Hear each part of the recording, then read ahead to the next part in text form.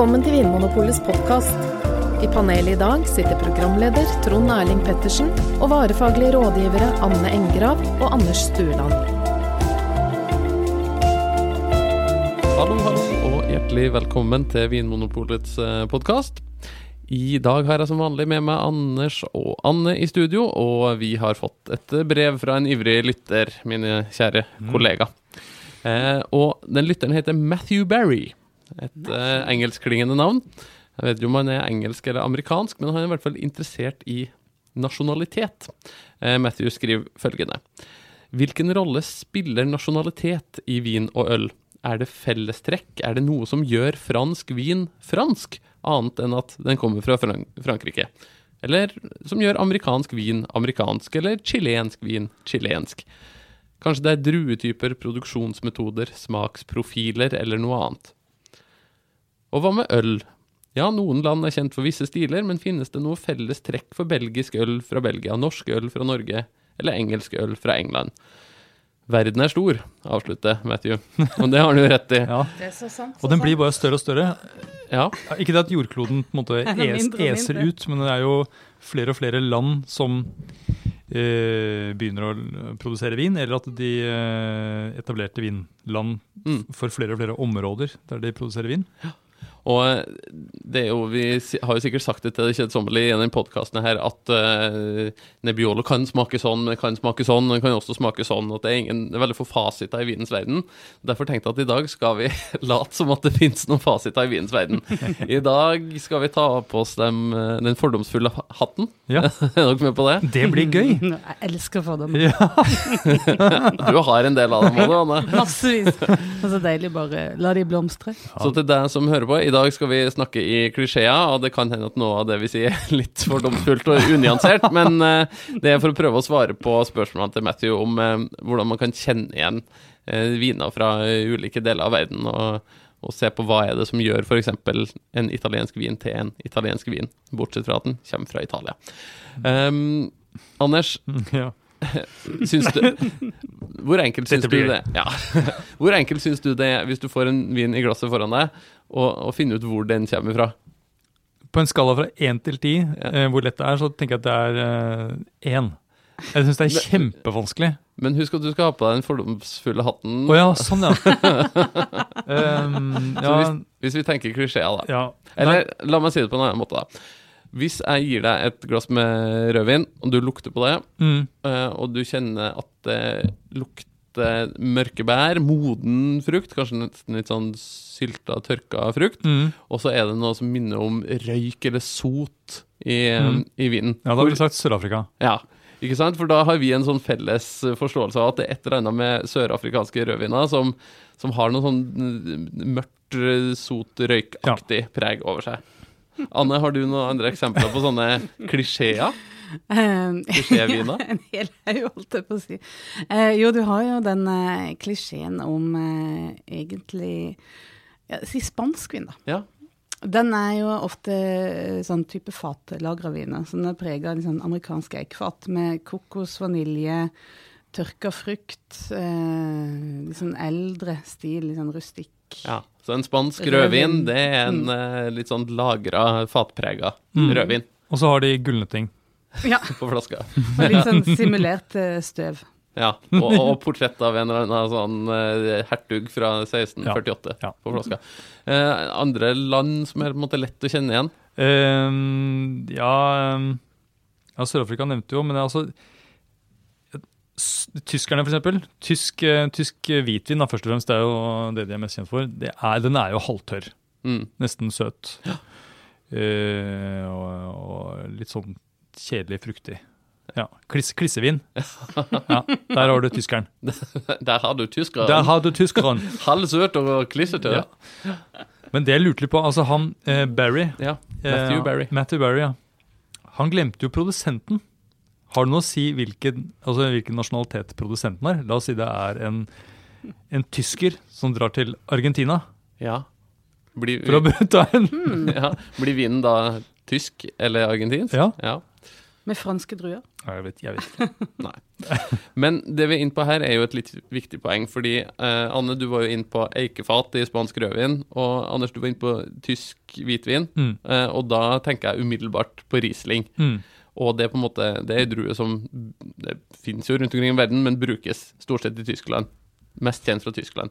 Så der er det på en måte drua som styrer at det er en tysk hvitvin. Den får en tysk stil, på en måte, mens i Annes tilfelle med den spanske rødvinen, så er det på en måte produksjonsmetoden.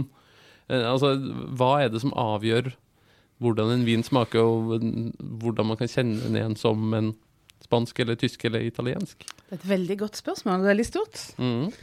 Det kan være drue, det kan være drue. Og det kan være på en måte måten du lager vin på. Ja, så handler det jo egentlig ikke om nasjonalitet som i de liksom administrative grensene. Det er jo like mye klima innenfor landet. Ja, og klima kjenner jo ingen grenser. Jeg ser for eksempel Italia da, er jo ganske langt store klimaforskjeller fra nord til sør. Ja. Så det er jo litt akkurat der er det litt vanskelig å si at italiensk vin smaker sånn. Ja, men da er det rart å tenke på at all italiensk rødvin blir sånn saftaktig. Og hvitvinene... Bra, Anders, nå har du på deg fordomshatten. Og hvitvinen, de smaker jo ingenting. Det er jo som å stikke tunga ut av vinduet. Det er jo utrolig at det får det til når det er så mye forskjellig klima. Ja. Jeg holdt på å bli nyansert. Ja, ikke bli for nyansert nå, Anne. Det skal du passe deg for.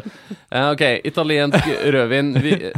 Hvilket frukt eller bær smaker dem som? Kirsebær. Ja, uansett hvor. Ja, uansett. Hva er det som også en gjør... liten bitterhet. Ja. Altså, mange vinskribenter skriver alltid at hvis de vet at de smaker en italiensk vin, så nevner de gjerne at det er en liten sånn bitterhet i vinen. Hva er det som gjør at italiensk rødvin alltid smaker kirsebær og har en liten bitterhet og er litt sånn saftaktig? Ja, men kanskje italienere er jo liksom litt enkle, og de er glad og lever litt i nu og sånt, men kanskje de er litt bittre også. At de tenker at det var bedre under romertiden og sånt, men nå har på en måte ting falt helt i fisk. Ja. Nå flytter man aldri ut, og den blir boende hjemme til etterpå. Jeg kommer ikke på en annen grunn, jeg. Nei, det kan ikke ha noe med drua å gjøre, at de bruker en del drua i Italia som bare finnes der. Og jo da. Det er jo sikkert det, sånn som Nebbiolo, Sangiovese, to blå druer som kan gi litt sånn morell kirsebæraktig frukt. Men det finnes jo mange andre druetyper i Italia, hvis vi skal bli da nyansert igjen, som gir annet preg igjen. Men dette henger jo sammen med hvilke druer som er de mest kjente og mest brukte og kanskje mest eksporterte. Ja, det er det som gjør at man kan liksom generalisere. Ja. Hvis vi skal generalisere litt rundt fransk vin, Anne, hvordan smaker en fransk hvitvin for eksempel? Det er de beste vinene franske. Ja. Og de bør koste mest. Og skal aldri ha skrukork. De skal aldri ha skrukork, og så skal de ha lange navn, og så skal de gjerne ha litt fatpreg, være litt sammensatte, komplekse. Ja. Og vise sitt terroir på en flott måte. Og så skal de alltid være laget av en sønn eller en par brødre som er da 5. generasjon vinmakere, som på en måte de finner aldri på noe nytt. De gjør akkurat som I make wine like my grandfather and his father. Yes. Og så kan de aldri gjøre noe annet enn det. Nei. Og så må du ha vin til... Nei, du må ha mat til den vinen. Ja. Det er vin som er lagd for bordet, og ikke for å drikkes alene. Det er sant. Det er sant. Da har vi plassert fransk hvitvin. Det skal drikkes i salonger. Ja. Med supéer. Ja. Er det noen frukter, bær, er det noe... franske frukter? Franske frukter og bær. Er det noe Matthew kan kjenne igjen fransk hvitvin på? Er de litt mørkere? Tenker du de hvite nå, eller de røde? De røde? La oss ta røde. Hvis vi sammenligner med de italienske kirsebærvinene. Ja. Er det mer mot noe sånn type sånn solbæraktig? Blå plommer? Ja, og så litt sånn ugjennomtrengelig, litt sånn lærekrydder, sedertre og Ja. sigarkasser og litt sånn forfina, pussige... Ja, og kanskje ikke sånn fruktighet som kommer sånn in your face. Nei. Den liksom holder seg tilbake. Fordi, ok, du på en måte, jeg kommer ikke til deg, du må komme til meg, sier vinen. Ja. Du må oppsøke meg, Ja, du må lære deg fransk. og så må du studere min kompleksitet. Ja, sånn det. Ja, sånn fransk rød. Bulgaria var jo veldig populært Ja. på 90-tallet, bulgarsk rødvin spesielt. Det var da jeg begynte å jobbe i Vinpolet. Men nå, og da var det jo liksom, man snakket om bulgarsk rødvin, det var gode kjøp, men de var litt sånn litt jordlige og litt rustikke. Ja. Kjenner du noen bulgarere? Nei, kanskje jeg på en måte får... Hva tenker du på da? Nei, bare om nå har vi jo sammenlignet vinen veldig med menneskene Ja. fra de landene, så kanskje Bulgaria er litt jordlig og rustikk, hvis vi skal følge den Ja, tankerekka. Det tror jeg nok. Det tror jeg vi har god grunn til å kunne si. Ja, det var kanskje det bildet at man hadde liksom, bulgarske landsbygden, det var noen sånne gamle, slitne traktorer og noen litt sånne ureine sementtanker og sånt nå. At man tillegger vinen en del sånne kvaliteter eller At det man ser egenskaper som man ser rundt der Ja. vinen dyrkes. Ja, men tror dere ikke det? Jo, det er helt sikkert. Og Østerrike, litt sånn overhygienisk, sånn ståltank, hvitviner, tenker jeg. Helt sånn laboratorier. Rene mennesker, rene viner. Ja, men de hadde jo den der, Fjelluft. de hadde en spylevæske-saken. Det var en litt lei dunk, Ja. men Ja, en gull. vi prøver å legge det bak oss. Så nevner jo Matthew her amerikansk vin. Ja. Hvis vi følger den samme tankerekka, da, hvordan er en typisk amerikansk rødvin? Hva er det som gjør en amerikansk rødvin amerikansk? Den er svær. Og jovial. Lett å like, Lett Ja. å like. men litt sånn Litt grunn, på en måte. Litt sånn pågående, på en måte. Ja. Ja. Moden og enkel, på en måte. Masse frukt. Så du kan bare brette fruktlagene til side. Masse frukt. Og du nevnte at den franske vinen kanskje har en litt sånn tilbakeholden stil, at du må komme til meg, mens amerikaneren, han kommer til deg. Han kommer til deg med en gang. Han løper etter og vil ikke slippe taket. Men veldig grei. Ja. De, Hi, how are you? ja, og de er liksom bløte, sødmefulle fat med sånn vanilje, kokos.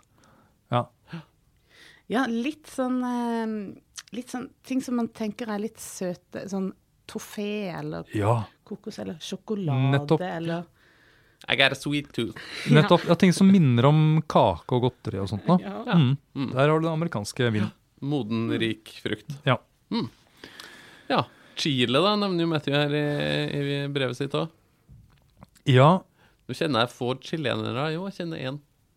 Han er litt sånn, nesten som amerikaner. Litt sånn hissig. Ja, kanskje litt mer hissig, men veldig jovial og lett å like, lett å forstå. Jeg også tenker at det er som en lillebror til han amerikaneren. Ja. Den livlige lillebroren. Ja, jeg har ikke noe mer spennende å si egentlig om Chile. Nei.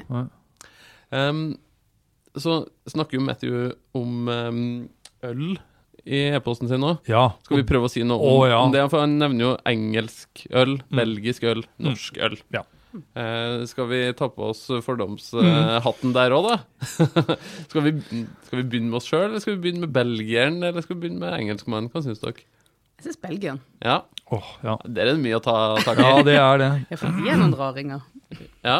For det første driver belgierne og putter masse i ølet sitt som ikke skal være der. Det er jo det første problemet. Ja, hva er det som ikke skal være i ølet? Ja, stort sett. Stort sett spiselige ting. Nevn noen eksempler. De putter jo frukt, kirsebær, jordbær, bringebær, aprikos, you name it. Sikori, salat, selleri og Koriander. Og koriander og sikkert. Ja. Og Krydder og stjerneanis, urter, og de er helt ville. Ja, og sånn sopp. Ja. Og så lager de surt øl. Ja, de lager surt øl, sånn på en måte som er egentlig feil. Ja, Øl med feil. Eddik, ja. Eddikaktig øl. Og med preg av en sånn der villsopp som heter Brettanomyces, Ja. som gir sånn stallaktige aromaer. Altså det er alltid noen raringer i Belgia. Ja. Men de mer vanlige belgiske ølene... Det fruktig øl, tenker jeg. Ja. Ja. Sånn gjæringsøl. Ja, med mye sånn aprikos-bananaktige aromaer fra gjæringen. Og så er det alltid munker. Munkene er alltid innblandt i belgisk... Ja, de har en alltid finger med... Kommer alltid en munk snikende og skal putte et eller annet i ølet. Ja, en finger med i alle øl. Ja. Og så putter de sukker i ølet også, faktisk. De gjør det også, ja. Brunt sukker er det gøy. Brun sukker og hvitt sukker. Ja, så de surrer noe på med det det de vil. Ja, de er ikke så opptatt av regler og sånn. Nei, det er faktisk sant, og det skal de ha. De gjør mye variasjon, da. Og nå blir jeg nyansert igjen, og det er nytt. Hva med engelske ølene? Nei, det smaker av korn. Ja. Det smaker engelske kornåkre, eller noen andre kornåkre. Ja, Ukraina. Ja, det tenker jeg sånn litt halvmørke, det er sånn ales med tydelig kornpreg og litt lite bobler og... Litt sånn daft. Litt daft. Ja, du får det aldri kaldt. Du kan putte så lenge du vil i kjøleskapet, det blir aldri kaldt. Ja, og så kommer de ukurante med sånne målenheter. Ja. Pint, og litt sånn gammeldags. Ja. Litt sånn teppe på gulvet i stua på badet. Teppe langs badekaret. Ja, og hvis du begynner å drikke det, så får du sixpence. Ja. Ikke sixpack. Du får sixpence. Du ser ut som en gammel mann med oilskin. Med hjertet på rett i stand. Ja. Ja. De er litt kjedelig, litt satt. Engelsk øl. Norsk øl, da? Ja, hva er norsk øl? Liksom? Hva er norsk øl? Er det pils? Det er pils, ja. Lyst øl. Dyrt. Dyrt, ja. Ja, altså det er en allværsjakke, da, egentlig. Ja. Det er en litt kjedelig jakke som er litt for dyr i forhold til hva du får. Ja, norsk øl er jo veldig inspirert av tysk øl. Ja. De klarte aldri liksom å... Jeg sa ingenting mer. Nei, du sa ikke. Nei, så da har vi vært gjennom belgisk øl, norsk øl og engelsk øl. Ja, tysk øl da. Hvordan er tysk øl? Ja, det er jo helt likt norsk øl. Ja. Det er lyst øl. Ja. Som kommer i store kvanta. Det er sånn, ja, og høye glass. Sånne høye hvetøl. Ja, det er glass. Lederåsen, tuba. Det er mye sånn... De pleier liksom å gjøre det spennende med å gjøre ting rundt tyskerne. Ja. Ølet er fryktelig kjedelig. Lyst og smaker lite, men så er det sånn tuba-musikk og mye halloi. Utringninger, ja. Men jeg gjennomskuet dem. Vi slipper ikke unna. Det er bra. Og så er det amerikanerne. Ja. Og de klarer jo bare ikke å stoppe. De må ha mer og mer humle. Ja. Sterkere og sterkere øl. Ja, for det er jo smaken av humle. Det er jo det. Amerikanske øl. Jeg lurer på om de i det hele tatt har korn i ølet, om de bruker malt. Det bare er... Det er en sånn iste av humle. Ja. Det smaker som iste eller sånn fruktcocktail eller noe. Ja, så da har vi satt amerikaneren på plass. Nesten sånn vond smak i munnen nå, jeg føler. Det kom i kontakt med fordommer. Jeg trodde det skulle være gøyere. Jeg føler meg litt sånn skitten. Jeg er litt skremmende nå. Og det er jo litt med øl kanskje som vi var inne på med vin da, at det er enkelte ting de velger å bruke tida si på, som setter sitt preg på øl. Sånn som i Belgia, der bruker de liksom enten gjær eller krydder, og sier at sånn skal ølet vårt være. Mens amerikanerne, de sier «We want more hops». Ja. Så der er det humlekjør for alle penger. Ja. Og tyskerne sier «We want more tuba». Jeg vet ikke hva tuba er på tysk. Umpa. Umpa? Nei, jeg vet ikke. Musikken er kanskje umpa. Ja. Jeg kjøper at tuba heter umpa på tysk. Ok, hvis vi nå bare sånn helt avslutningsvis da tar av oss fordomshatten, Det var egentlig litt lettende. Så det viktig å si at alt vi har snakket om i denne episoden her, har jo bare vært klisjeer og fordommer. Amerikansk øl kan være alt fra spennende surøl til lyslager, til mørke sjokoladestouts, til humla, veldig sterkt humla IPA-øl. Og fransk vin finnes i alle mulige innpakninger. Det gjør det. Ikke alle bundet til tradisjonen fra generasjoner før.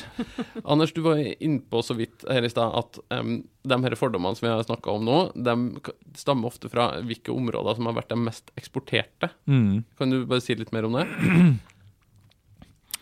Ja, så det kan handle om geografi, sånn fra gammelt av. Bordeaux for eksempel ligger jo nærme kysten, så når man skulle frakte vin av gårde, så var det jo de vinområdene som lå nærmest kysten som fikk eksportert, for eksempel. Og da har kanskje Bordeaux etablert seg i verden som den franske rødvinen, for eksempel.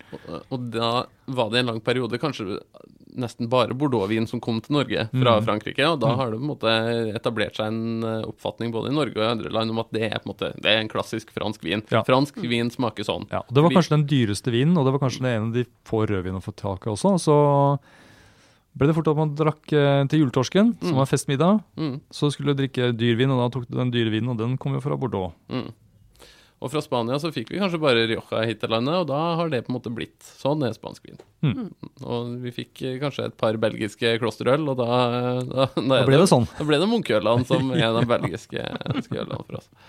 Men det som fint nå i dag, er jo at nå kan vi jo gå inn på omtrent hvilket som helst pol og finne vin fra de minste landsbyer i Frankrike, Italia, Spania, overalt. Ja. Og så finnes det rebeller innenfor de ulike vinområdene også, så selv om det kanskje er en tradisjon for å lage en vin på druetyper eller metoder, så er det da kanskje noen som finner på sprell og gjør noe annet. Og som det er nå, så blir det bare vanskeligere og vanskeligere å for eksempel blindsmake vin og få noe i glasset og ikke vite hva det er, og så finne ut hvor det kommer fra. Det er nesten umulig. Og jeg tenker også det handler litt om kunnskapsdeling, og at man kan mer og vet mer, at det utdannes på tvers av generasjoner og landegrenser, og i det hele tatt så har vinmakere ganske peiling. Ja, vinmakerne flyr hit til det, flying winemakers, og så gifter de seg med hverandre.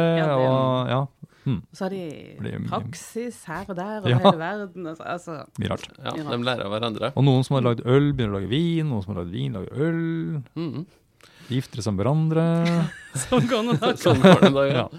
Og det er jo, særlig i vinens verden, så er det jo en del sånne lover og regler som er på en måte lagd for å beskytte tankegangen om at en Bordeaux-vin skal smake sånn og sånn, og en Rioja Gran Reserva skal smake sånn og sånn. At du har bare lov til å bruke visse druer, du må modne vinen på en viss type fat i et visst antall måneder.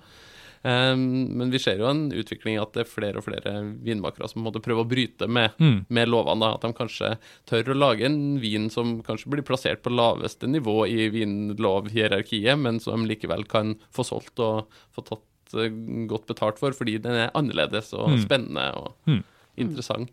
Men jeg synes ikke det er riktig å si at alle som følger tradisjonen og følger disse vinlovene nødvendigvis, at det er det man skal heller, fordi at vinloven, kanskje spesielt den franske vinloven, har sørget for at hver lille region har bevart sin særegenhet da.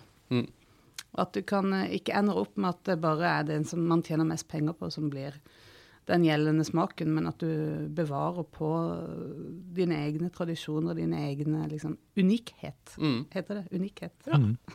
Ja, og det har jo en verdi at man kan på en måte finne fram til en vin som smaker sånn som du vil at vinen du trenger i dag skal smake. La oss si at du har lagd en sjokoladedessert, og så tenker du, nå hadde det vært godt med en søt vin som smaker kirsebær til denne sjokoladedesserten. Det må ut til Italia. Ja, ikke sant? Da vet du at da må du dra til Italia, og så må du kanskje da til Veneto for å finne en Resiotto som du vet er en av noen få viner i verden som er søt og smaker kirsebær. Så da kan man faktisk bruke de her fordommene til noe praktisk og nyttig også. Ja, Og så det ikke bare fordommer, det lover og regler som gjør at vinen blir sånn også. Ja. Sånn som, Chablis for eksempel. Det jo ikke en rød musserende vin. Nei. Og det for så vidt bra. At den ikke en rød musserende vin. Hvem vet? Ja, kanskje i fremtiden. Hvis Anders hadde fått bestemme. Ja, det får bli en annen episode i Vinmonopolets podcast, tror jeg, hvis Anders fikk bestemme. Den kan bli lang og dynamisk. Det gleder jeg meg til. Ja. Men foreløpig så tror jeg vi bare sier tusen takk for oss. Det var litt gøy og litt skummelt, som han sa, å ta på seg fordomshatten. Og så, Matthew, håper jeg at du har i hvert fall fått visse svar på det du lurte på. Til deg som hører på, hvis du har et spørsmål til oss, hvis det noe du ønsker deg at vi skal snakke om, hvis det noe som helst du lurer på innen den store, vakre verden av mat og drikke, så send en mail til oss på podcast@vinmonopolet.no. Jeg mente ikke det jeg sa! Unnskyld. Takk for at du hører på Vinmonopolets podcast. Har du forslag til et tema i podcasten? Send mail til podcast@vinmonopolet.no. I tillegg svarer kundesenteret deg på e-post, chat og telefon.